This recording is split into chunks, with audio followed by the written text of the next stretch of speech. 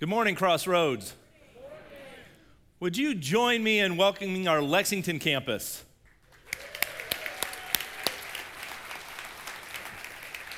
Now, Lexington, you're going to have to bear with us a little bit because we have something special here at the Park Avenue campus this weekend. This is one of my favorite weekends of the year. What we do this week is called Student Takeover, and our students have been leading worship. What you don't see behind the scenes is our students are running all the tech, all the video. Our students, you hopefully saw our students greeting you on the way in. We had students in the parking team. They requested that we do valet this week, but we decided not to. We had students in the coffee house. We had students working in our children's teams. One of the ones that doesn't get recognized a whole lot is we have a cooking team that cooks breakfast for all of our students in between services. So they not only cooked, but they cleaned up and served all of the other teams. And we have a photography team also that's snapping pictures around the church. So we have students plugged in all over the place, and it's just one of my favorite weekends of the year. So if you would you grab your Bible? If you do not have a Bible, there's a Bible available for you in the seat back in front of you. If you do not own a Bible, take that one home. That one now is yours. We would love for you to have a copy of God's Word to engage daily, a chance to get into what God has to say to you, to learn about Him and to learn about His kingdom. So please take that with you. We are in Psalm 145, page 524. As you turn there, we are in a series called Family Portrait. And Pastor Dave has done an amazing job with painting this picture, the Family Portrait series, about how we are actually parts of three different families, part of God's family as his children, as his sons and daughters. We've been adopted into God's family, and we are part of that great family that one day will unite in praise of Him. That we're also part of a church family, that we are connected to one another through the church body. And then also that we are connected as families at our homes. We have our individual families, and that's usually what we think of when we think of family. Last week, he spoke about marriage, and he painted a great picture. Actually, Scripture painted a great picture in the book of Ephesians, comparing a marriage relationship to the relationship between Christ and the church. How husbands are called to love their wives and give themselves up the way that Christ gave Himself up for the church, and that wives are to love their husbands the way that the church loves Christ and submits to Him. And it was just it's a great picture of what God has done for us and the way that Christ connects to the church. Next week, Pastor Dave will be bringing the message about parenting. I don't want to steal his thunder. I do have a little bit of parenting in my message because my message is about generations, and that kind of fits with parenting. But parenting will be next week. I would encourage you also, parents, to stop at the communities table on your way out and sign up for our parenting class. It's a great resource to help and a great way to connect to other parents and to share the blessing and the burden of raising children. So we are talking about generations this week. And since I'm the generations pastor, the irony there was not missed. I get to preach the message on generations. It's something that I'm very passionate about. But when you hear the word generations, what is it that you think of? You know, could be like grandparents and parents and children, and you think of the generations within your family. But nowadays, we have actually given specific names to generations based off of when you were born, and it groups you that way. So going back, they have named the generation for people born between 1910 and 1924 the greatest generation. Do we have any people from the greatest generation here? No. And usually that's what's happening. We're starting to lose that generation. But that is the generation that went through the Great Depression. That is the generation that fought in World War II. That's where they got that name, the greatest generation. The silent generation was born between 1925 and 1942. Do we have any silent generation members? We have a few. Yes. How about baby boomers, 1943 to 1964? Yeah, there's a lot of those. That's why they were called the baby boomers, right? How about Gen Xers? Come on, Gen Xers, that's me. Let's little cheer here. All right, Gen X. That would be 1965 to 1976. Maybe I'll give you the years first, then you can cheer. Gen Y, also known as millennials, are 1977 to 1995. Where are our millennials? Gen Z, 1996 to 2009. Where is Gen Z? Gen Z put us all to shame. Alpha generation is the next generation. This is a new one. And they gave it the name Alpha generation. It's 2010 to the present. Do we have any Alpha generation? They're all back in that corner over there in the children's department, right? They have named them the Alpha generation, and I got a little weirded out about that because Alpha and Omega, that's a name for God. But I recognize why they called them the Alpha generation. It's the first generation to totally be born in the new millennium. The first generation that is solely the year 2000. So, and while these dates do group us, and we can kind of cheer for our years, and there are even some characteristics that unite us, it really doesn't define a generation. I mean, there are certainly things connecting us, but it's just kind of a label because we're supposed to be interacting. Today, we are going to be talking about generations. Specifically, we're going to answer two questions. How do I impact another generation? And how am I influencing others? Those are the two questions. Because we are called, regardless of what generation we are in, we are called to be influencing other generations. And we usually think of parenting first. And that is definitely pouring into another generation, impacting another generation and influencing. If you are a parent of a very young child, you understand this influence.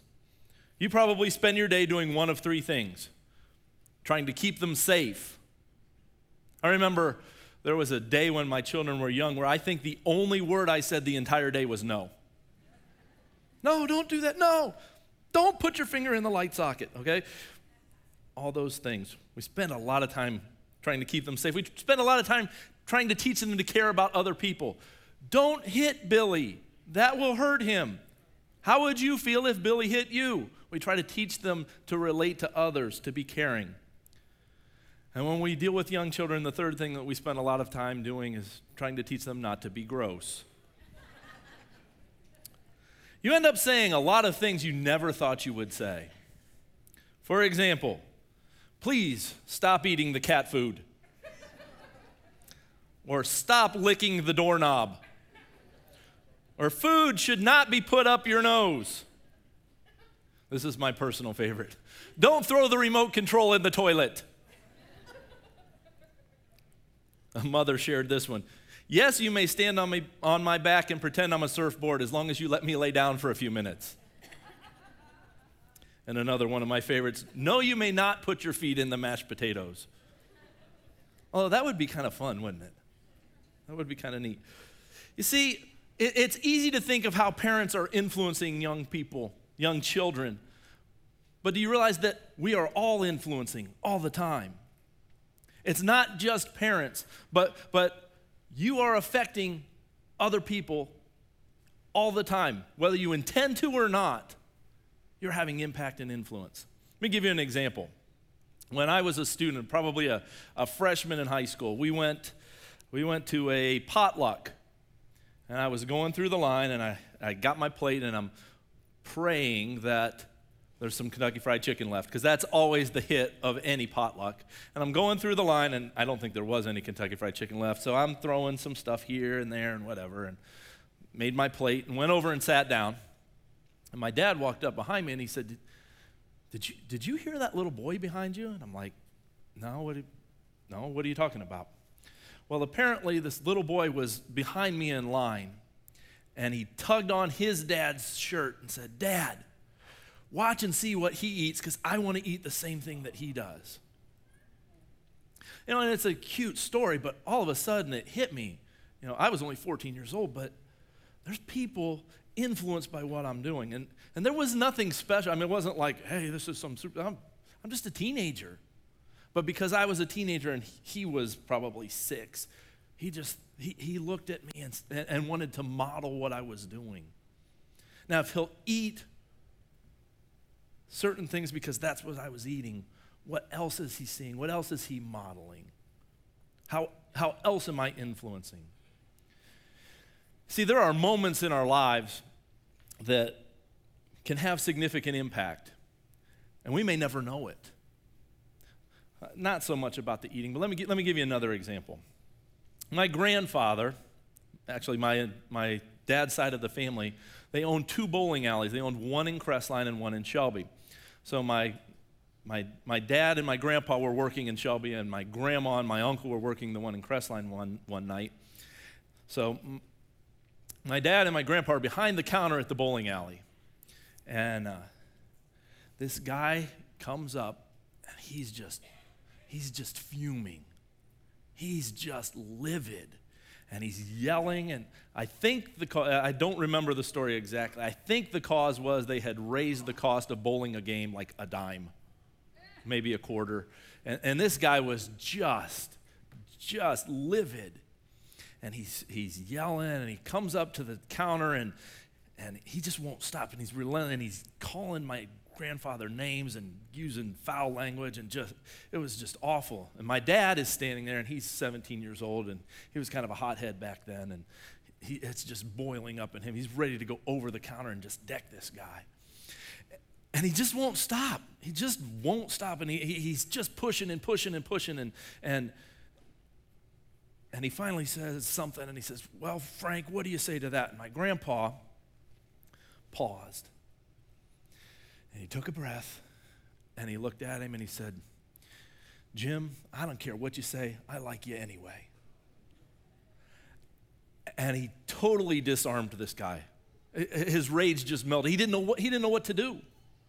And he totally it just melted. And my dad, who was, like I said, ready to just come over the counter and deck this guy, looked at my grandpa and gleaned some of that wisdom. And I tell you this because that's not like a major moment in life. It's not like a life or death situation, but I've heard my dad tell that story for 50 years. Well, I haven't, because I'm not 50 years old. My dad has told that story for 50 years.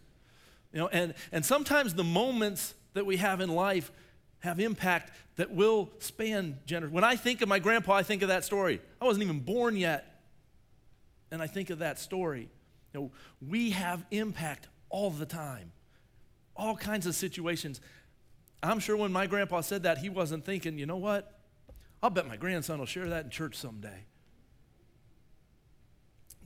But you see, we have impact. That his generation had impact. We're always influencing, and we never know what moments God might use. So we are going to examine Scripture. We're going to look at that generational connection, about how generations influence each other, about how generations impact each other. And let's take a look. I have a problem. That's why you go with a backup. I have a lock screen on, apparently.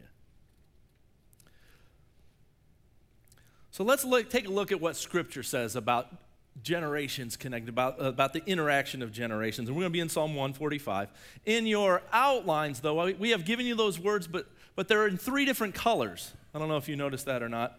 Now, you may have to help me because I am colorblind. So I think the first set is red. Is that correct? The first set is red. So we're going to look through different parts of this psalm, Psalm 145, and just pick out specific words to address certain concepts. The first concept we want to look at is, what is it that we're supposed to use to influence other generations? Look with me at verse 4. It says, "One generation shall commend your works to another and shall declare your mighty acts." Look at the red words. It says, your works and your mighty acts. These are the things that we're supposed to be teaching. Remember, You're always teaching. Whether you intend to or not, you're always teaching, you're always influencing. These are the things that we're supposed to be teaching, that we're supposed to be using as influence. The works of God, his mighty acts. Look at verse 5. On the glorious splendor of your majesty and on your wondrous works I will meditate. They shall speak of your might, of your awesome deeds, and I will declare your greatness. They shall pour forth the fame of your abundant goodness and shall sing aloud of your righteousness. Talk about God's work, his awesome deeds, his greatness, his goodness, his righteousness. Those are the things that we're called to teach. Those are the things that we're called to influence. And remember, teaching doesn't necessarily mean talking. You can learn a lot. We learn a lot by just watching. We pick up a lot just observing. Look at verses 11 and 12. David continues. He says, they shall speak of the glory of your kingdom and tell of your power, to make known to the children of men your mighty deeds and the glorious splendor of your kingdom. The idea is that generations talk about the mighty works of God, the acts of God, what God has done. And this is not a new concept in Scripture. This has been going on before the days of David for generations and generations and generations. Let me give you a couple examples. First of all, in Exodus chapter 12, I'm going to talk about the Passover. And what that was when Israel was captive in Egypt, and Pharaoh would not let the people of God leave. He would not let the people of Israel leave. And Moses was there, and God used Moses as his instrument to bring the plagues upon Egypt. And there were many plagues, but the last plague was going to be devastating to Egypt. And what God said was beforehand, he said to the Israelite people, he said, take a lamb and sacrifice the lamb.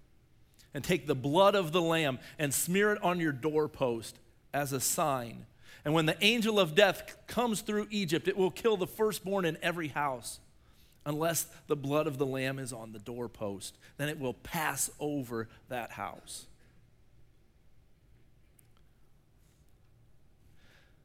Now I want you to hear the word of God and how it talks about remembering that event. As it was occurring, these were the words it said, this day shall be for you a memorial day, and you shall keep it as a feast to the Lord throughout your generations, as a statute forever. You shall keep it as a feast. A few verses later in Exodus 12, it says, you shall observe this rite as a statute for you and for your sons forever. When you come to the land that the Lord will give you, as he promised, you shall keep this service. And when your children say to you, what do you mean by this service? You shall say to them, it is a sacrifice of the Lord's Passover. For he passed over the houses of the people of Israel in Egypt when he struck the Egyptians, but spared our houses. And the people bowed their heads and worshiped. It was instituted. There was a memorial instituted so that for generations on, that today we would still read about what God had done, his mighty acts, his mighty works. And it was established forever that we would celebrate Passover. Now, you might be thinking, we don't celebrate Passover. Yes, we do, because we have a new Passover, because we celebrate the blood of the Lamb delivering us from death. And that's an even mightier act of God. The Passover was an amazing thing, but it was just foreshadowing the greatest event that was ever to take place, that Christ would sacrifice himself as the lamb for our sins to be taken away, for our forgiveness, for us to be restored. That's a mighty act of God. Let me give you another example. After the Israelite people had left Egypt, they wandered in the desert for 40 years because they had sinned against God. And when that generation had died, and when Moses had died, Joshua became the leader. God appointed Joshua to lead the people of Israel. And his very first task as he led the people into the promised land was they had to cross the Jordan River. Now, I have not been to Israel. I have not seen the Jordan River. I've seen a little bit of video online, but actually there was someone after the 9 o'clock service that I was in the Jordan River 2 weeks ago, which was really cool. But they had to cross the Jordan River, which we have no point of reference, other than it says it was at flood stage. Now, I'm from Shelby, and we have the Black Fork River. You know, it's more like a stream or a creek, or I don't know what you would call it most of the time. But in my lifetime, I have seen that flood twice. And I cannot begin to imagine the power of the Jordan River at flood stage, because I've seen the mighty Black Fork. But I'll tell you what, it is mighty when it floods.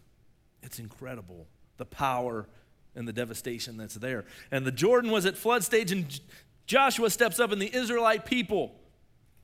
Now you got to remember, this is not the generation that went through the Red Sea. That generation was gone. This is the next generation. I'm sure they knew about the Red Sea, but here they are, and they step up to the Jordan River. But here's the difference. When the people went through the Red Sea, before that, Moses put the staff in, and the waters parted, and the Israelite people marched through. Joshua and the people of Israel were told to step into the water. They didn't part the water. God didn't part the water and they marched through on dry land. He said, step into the water at flood stage. And as they did, as the leaders who were carrying the Ark of the Covenant, when they put their foot in the water, then the waters parted. And the waters parted, and the Israelites passed through the Jordan. And it was a new generation. It was a mighty act of God for a new generation. And after they had passed, Scripture tells us this from the book of Joshua chapter 4. And Joshua said to them, pass on before the ark of the Lord your God into the midst of the Jordan, and take up each of you a stone upon his shoulder, according to the number of the tribes of the people of Israel, that this may be a sign among you. When your children ask in time to come, what do these stones mean to you? Then you shall tell them that the waters of the Jordan were cut off before the ark of the covenant of the Lord, when it passed over the Jordan. When it passed over the Jordan, the waters of the Jordan were cut off. So these stones shall be to the people of Israel a memorial forever. So Joshua sent people to gather stones that were stuck at the bottom of the Jordan. They gathered them from where the Jordan had been flowing. They gathered these big rocks and they carried them out. And on the other side, they piled the rocks. There were 12 of them, one for each tribe of Israel. And it was a marker, it was a monument, so that any time that the Israelite people walked past that spot, they were reminded of the great works that God had done.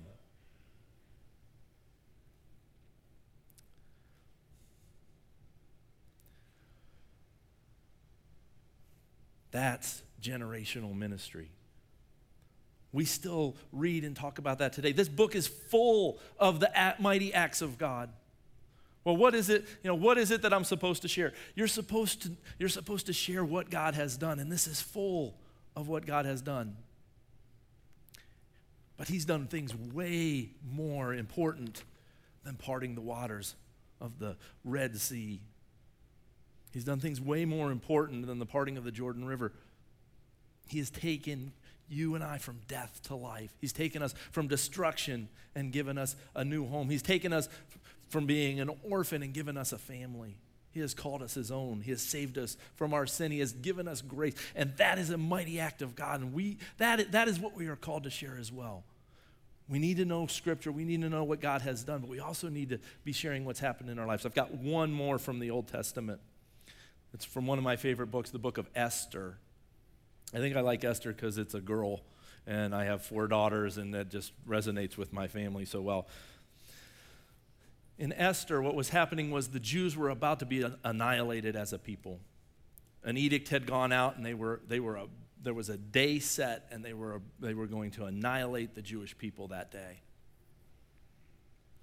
And God delivered the people of Israel through Queen Esther. He took a Jewish girl, and she was elevated to queen, the queen of the Persian Empire. And she used her influence. God used her and used her position. He used her specifically in that time, specifically for that purpose, to save the people of Israel.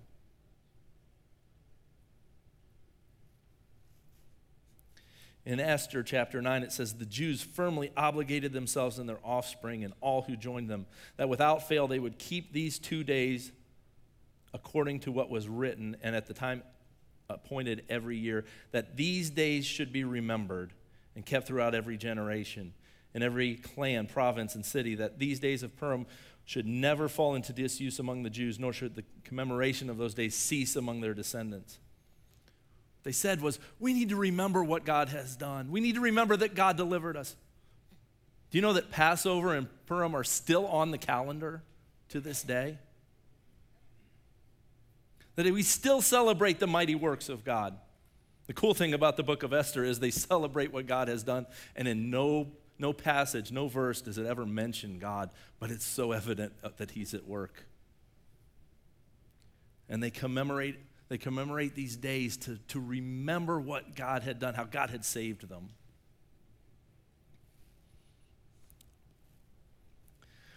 We're supposed to remember the mighty works of God, and that's how we impact other generations. That's what we use to impact other generations, is the mighty acts of God. But now that we know what we're supposed to use to impact other generations, why are we supposed to impact other generations? And we're ready for the blue words. The blue words, if you look on your outline. Look with me at verse 3. This tells us why we are to share. It says, great is the Lord and greatly to be praised, and his greatness is unsearchable. We're supposed to share because God is awesome, because God does amazing things. But not only that, God is amazing. It says his greatness is unsearchable. That unsearchable word, I looked up the Hebrew word, and it actually just means not. I was like, what? Not? It means as not able. You're not able to understand the fullness of his greatness. It's beyond what you can comprehend. Let's continue in verse 8. The Lord is gracious and merciful. Amen. I'm so glad he is. Slow to anger and abounding in steadfast love. This gives us a description of who God is, of his character. His love doesn't waver. We mess up, and he still loves us. Look at verse 9. The Lord is good to all, and his mercy is over all that he has made. Verse 13, your kingdom is an everlasting kingdom, and your dominion endures through all generations. The Lord is faithful in all his words and kind in all his works. We serve a faithful God. We serve a God who is kind, a God who is looking out for what's best for you. Look at verse 14. The Lord upholds all who are falling and raises up all who are bowed down. Can you relate? Can you relate to being broken and God lifting you up? That's the God we serve. That's the God we love. That's the God that we praise, and that's the God that we talk about and teach about to the other generations. Verse 15, the eyes of all look to you, and you give them their food in due season. You open your hand, you satisfy the desire of every living thing. We serve a God who not only created our world, but sustains our world. He gives us what we need. He gives us our daily bread. He gives us the things that we need. Sustains the whole world. Look at verse 17. The Lord is righteous in all his ways and kind in all his works. He's good, he is righteous, he is faithful. Verse 18, the Lord is near to all who call on him in truth. Have you ever cried out to the Lord? Have you ever cried out to the Lord in desperation? Here's the next question. Does anybody else know that you've cried out to the Lord in desperation? Does anybody else know about the answer God gave to you when you cried out to him in desperation? That's what generational ministry is about. Because the Lord is the one who answers those who call out to him. Look at verse 19. He fulfills the desires of those who fear him. He also hears their cries and saves them. Verse 20, the Lord preserves all who love him, but the wicked he will destroy. So we are called to teach about the mighty works of God. And the reason that we teach about those mighty works of God is because of the character of God, because of who God is. So our third question is, how are we supposed to do that? How are we supposed to teach? And those are the orange or yellow words. Are they orange or yellow? Thank you, orange. I really am colorblind. These look yellow to me. But this tells us how we're to do that. How is it that we're supposed to impact? And I think sometimes when we think of generational ministry, we think of the older generation influencing the younger. And that is not what we are talking about. Here at Crossroads, we have made a change in our student ministry, that our high school students are no longer back in that corner during service, that they are in here because we want them connected with the body. We want them connecting with you. We want this happening.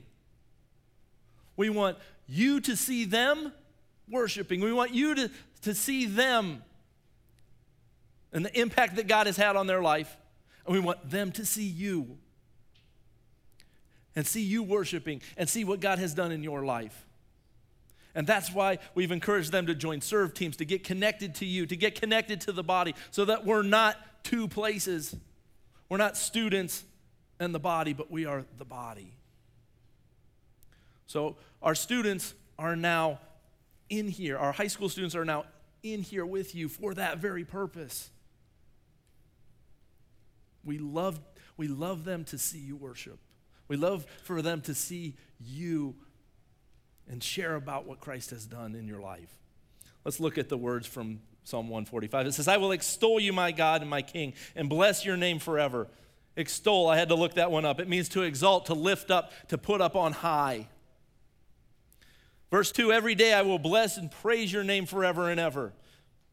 Verse 4, one generation shall commend your works to another and shall declare your mighty acts. It's one of my favorite verses.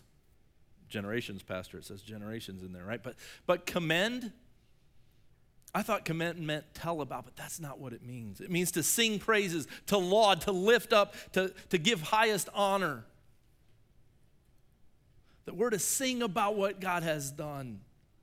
That we're to praise about, that we're to praise to the other generations about what God has done. Awesome passage of Scripture. Verse 5, on the glorious splendor of your majesty and all your works, I will meditate. We're looking at a lot of verbs here. This is how we work. This is how we influence generationally. Verse 6, they shall speak of your might and your awesome deeds, and I will declare your greatness. Verse 7, they shall pour forth the fame of your abundant goodness and shall sing aloud of your righteousness. I want to carve that on Ernesto's door. Ernesto's our worship pastor. Pour forth the fame. Sing aloud. Is this a description of me? Is this a description of my life? That I am pouring forth the fame of God. That's what we're being called to here. This is how we share to generations about what God has done. Verse 10, and all your works shall give thanks to you, O Lord, and all your saints shall bless you. Verse 11, they shall speak of the glory of God and tell of your power. Verse 12, check this out, to make known to the children of man your mighty deeds and the glorious splendor of your kingdom. And lastly, verse 21, my mouth will speak the praise of the Lord, and let all flesh bless his holy name forever and ever.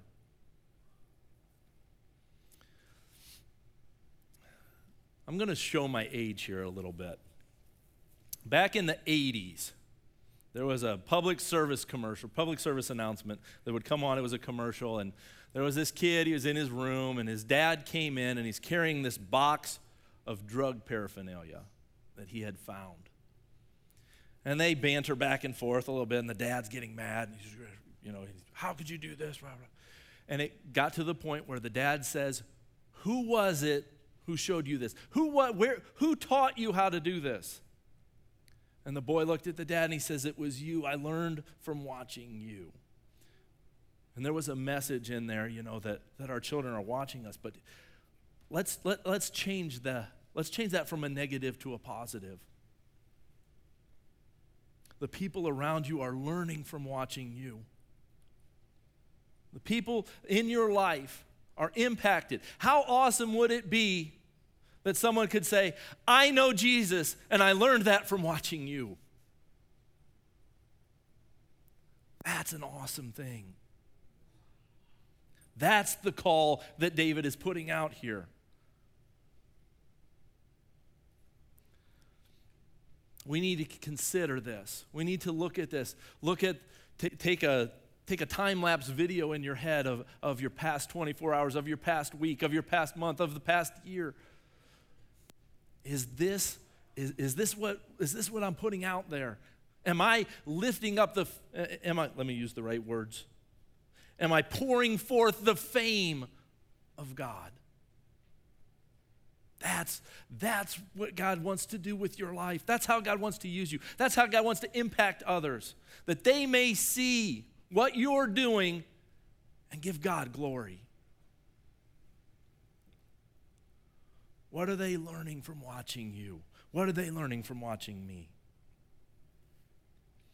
We've got one fill in the blank because I knew some of you just had to have one.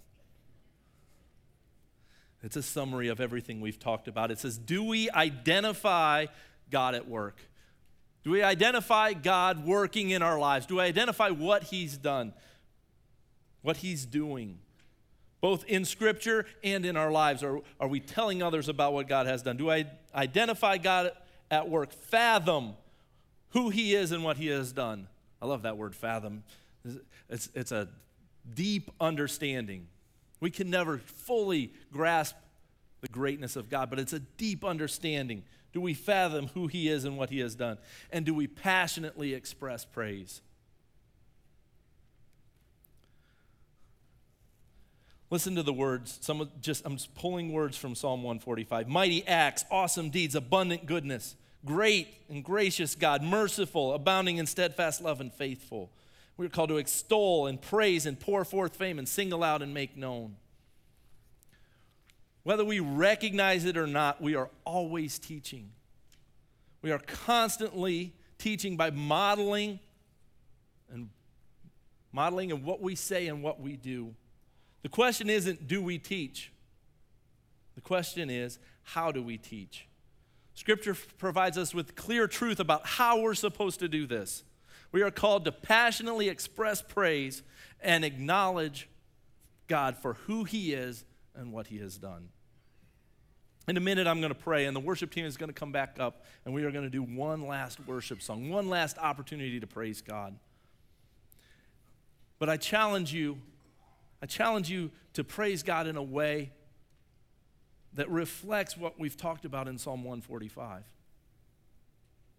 I challenge you to worship God not just in this song, not just in this church, but with your life in a way that brings Him glory, that others look at us and see the awesomeness of our God, that we pour forth the fame, that we extol Him in such a way. We commend praise in a way that would be known to other generations, that they would know who it is that we worship, the one who is worthy, the only one who is worthy,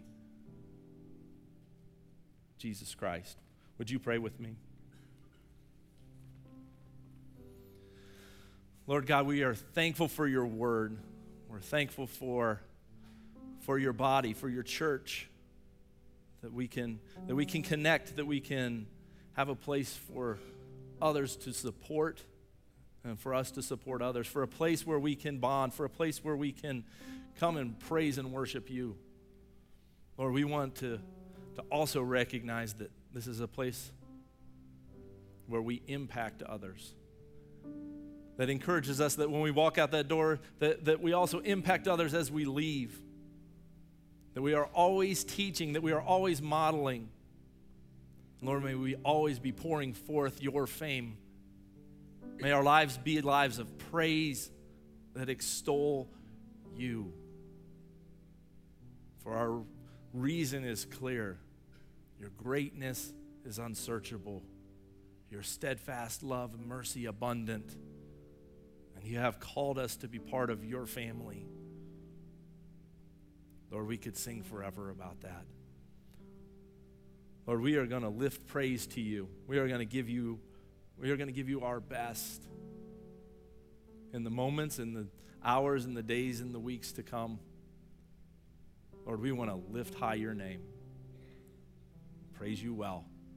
Thank you, Lord, for all your mighty acts and all your mighty love. We give you praise in the name of Jesus. Amen.